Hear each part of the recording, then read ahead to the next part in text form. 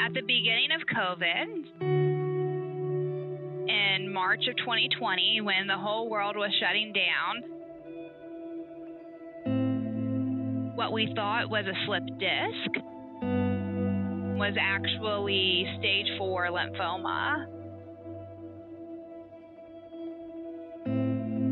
That was not good at all.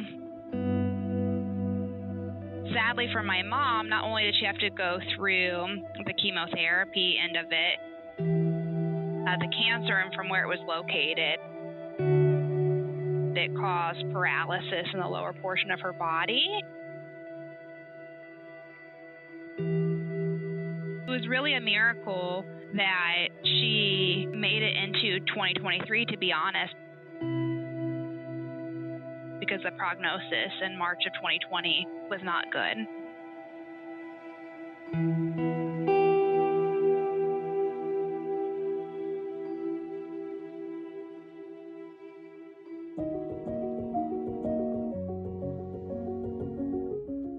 This is Derailment Disaster, Crisis in East Palestine.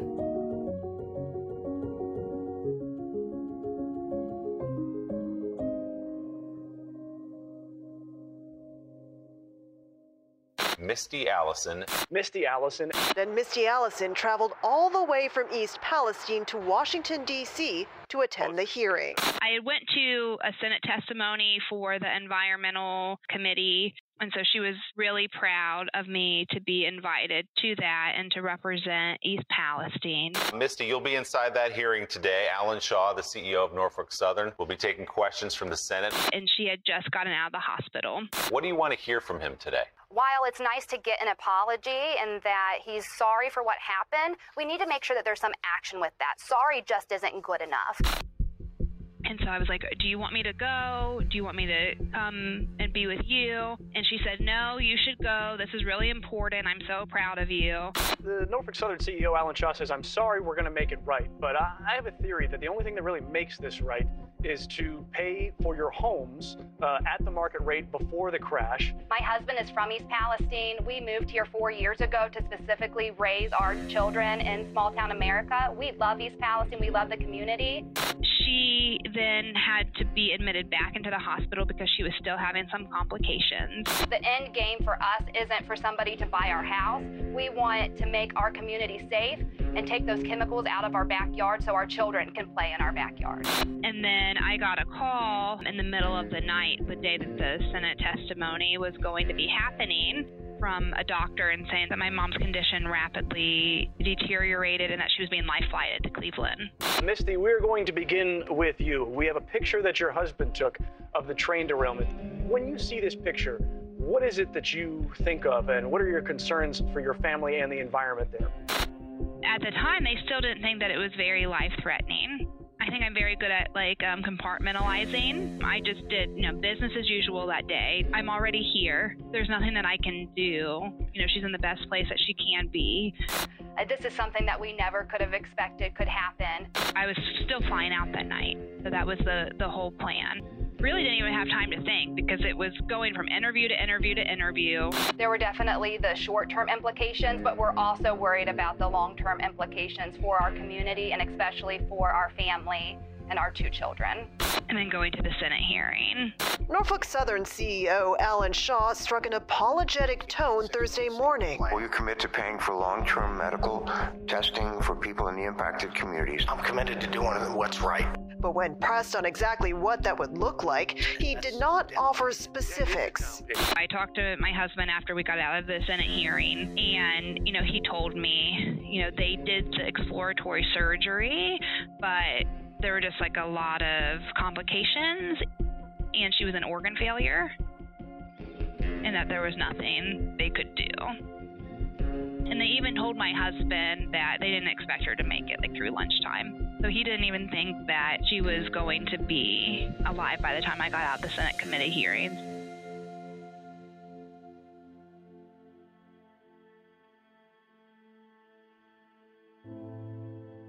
My mom's a fighter, and she was such a fighter her whole life.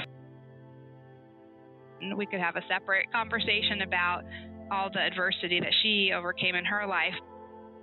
but she held on until I could get there. We were always really close. I'll be forever grateful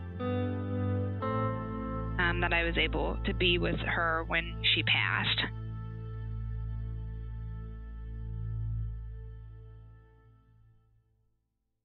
Have you had a chance to even genuinely process any of this? It can be really hard to take that pause and to try to process everything that's going on and that's happening to you. I feel like I don't even have the space to fully process the emotions behind everything that's been happening because there's just still so much to get done, so much to advocate for. We spoke with resident Misty Allison on Tuesday before she flew to Washington, D.C. to testify before the committee. Thank you for inviting me to testify. I'm honored to be here, but I wish it was under better circumstances. This preventable accident has put a scarlet letter on our town. Businesses are struggling. Our home values are plummeting. This isn't just a political issue, it is a people issue. My 7-year-old has asked me if he is going to die from living in his own home. What do I tell him? Moms will stop at nothing to fight for their children, and so I'm definitely still in that mode. Misty's testimony came only 2 weeks after her mother passed. While bold and impassioned residents speak out regarding their continued exposure symptoms and skepticism regarding cleanup, it's not unusual for a court to have to organize a bunch of similar lawsuits. Legal professionals like lawyer Ron Perry have descended upon the town. This is what is known as a mass tort case. Signing up clients. I think in this day and time, people are just kind of generally untrusting. Collecting evidence. They tend not to trust our government. They tend not to trust big companies. And hosting information sessions in various venues to address the community's concerns. We can tell them that one of the things we're going to do is we'll get some independent engineers in here that we believe we can trust that'll give us a straight shot. I think that makes people feel better. Norfolk Southern is facing multiple lawsuits at this point. It would be great if we could say that whenever there's an incident such as this, we really don't need lawyers. We can trust big companies to do exactly the right thing and take care of the people that are affected. But let's face it, that's probably not going to happen without lawsuits. This is likely to be a long, complex, and contentious legal journey, a common scenario seen in similar cases like Lac-Mégantic, Quebec, where in July 2013, a freight train carrying crude oil derailed, exploded, destroyed the downtown area, and killed 47 people. Similarly, Paulsboro, New Jersey saw numerous lawsuits filed against Conrail, alleging negligence and a lack of proper maintenance that led to a 2012 derailment and chemical spill.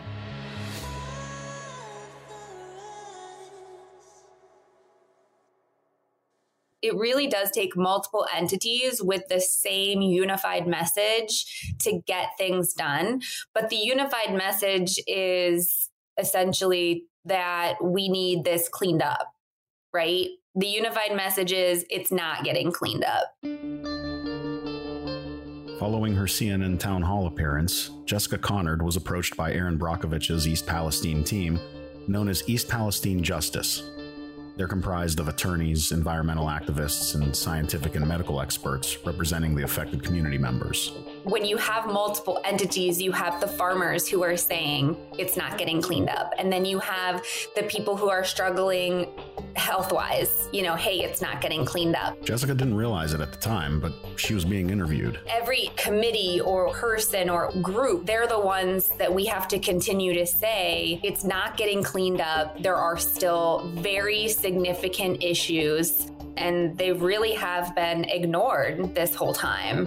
When asked to join the fight, Jessica left her job as a speech pathologist, a job she loved, to serve as the East Palestine Justice Community Outreach Manager. I spoke with a farmer who has been having trouble selling their beef. They finally got a sale, and when they went to butcher the animal, they noticed that the liver was completely intoxicated. So they ethically were not able to sell the beef at that point. You know, all of the necropsies that are coming back are saying that it's not from the chemicals, but from liver damage. So put 2 and 2 together, they're not testing for these chemicals. They're only giving a reason for the death based on the findings that they see in the animal, but they're not actually doing any toxicology testing. So it can't be any more clear that this is obviously, because of the chemicals that we've been exposed to. It's in this new role that Jessica has heard countless stories from area residents. Stories of mismanaged well samples. My friend actually, her samples also got mixed up with someone on a different road. And stories of secret backroom deals. When she went down to the Norfolk Southern Assistance Center, they actually took her into a back room to have this discussion. I have encountered this backroom business on several occasions talking to people. I spoke with one woman whose grandmother lives outside of the 1 mile radius. She had a check-in with her pulmonologist. She had previously had lung cancer and said, "Have you been around any chemicals lately? It looks like you have chemical burns in your lungs." When the family went down to the Norfolk Southern Assistance Center and wanted reimbursement for the medical bills, they said because she was outside of the 1 mile that they wouldn't reimburse her. So they showed the medical statements to the representative that was there, and immediately they were all taken to a back room to discuss and disclose all of the medical information, which you're not allowed to do that. People can freely give up their information, but if you're not medically trained, you don't have a doctor present, they can't just collect all of that just to say, well, we're not going to reimburse you unless you give us that information.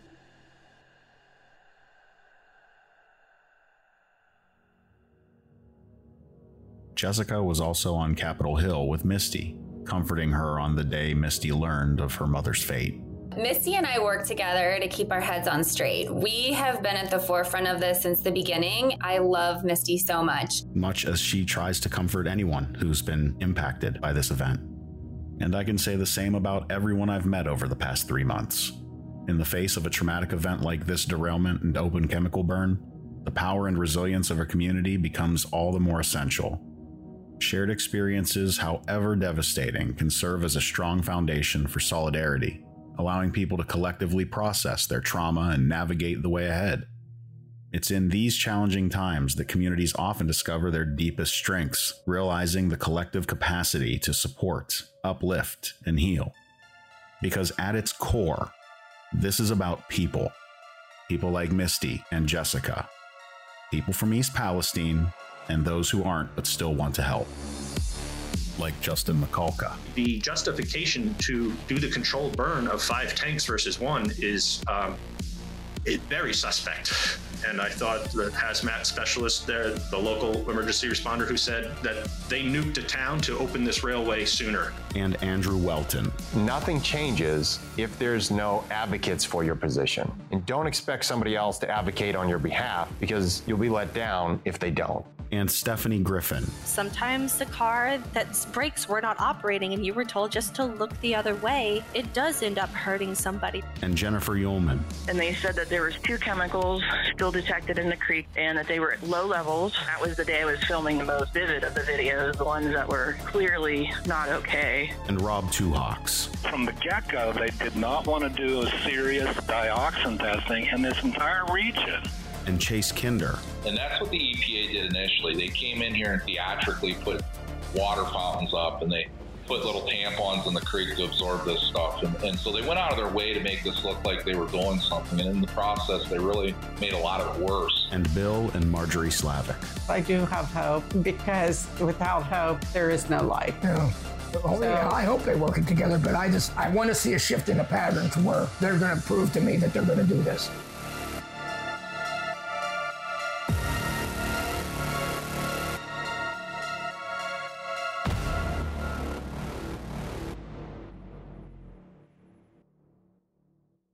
I wake up every day and I ask myself, do you still want to fight? And so far, every day, the answer has been yes.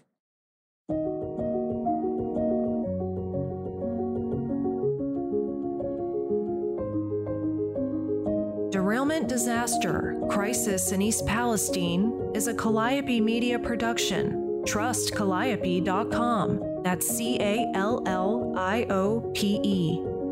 If you feel moved to do so, please rate, review, subscribe, and share. Special thanks to Benstown McVeigh Media.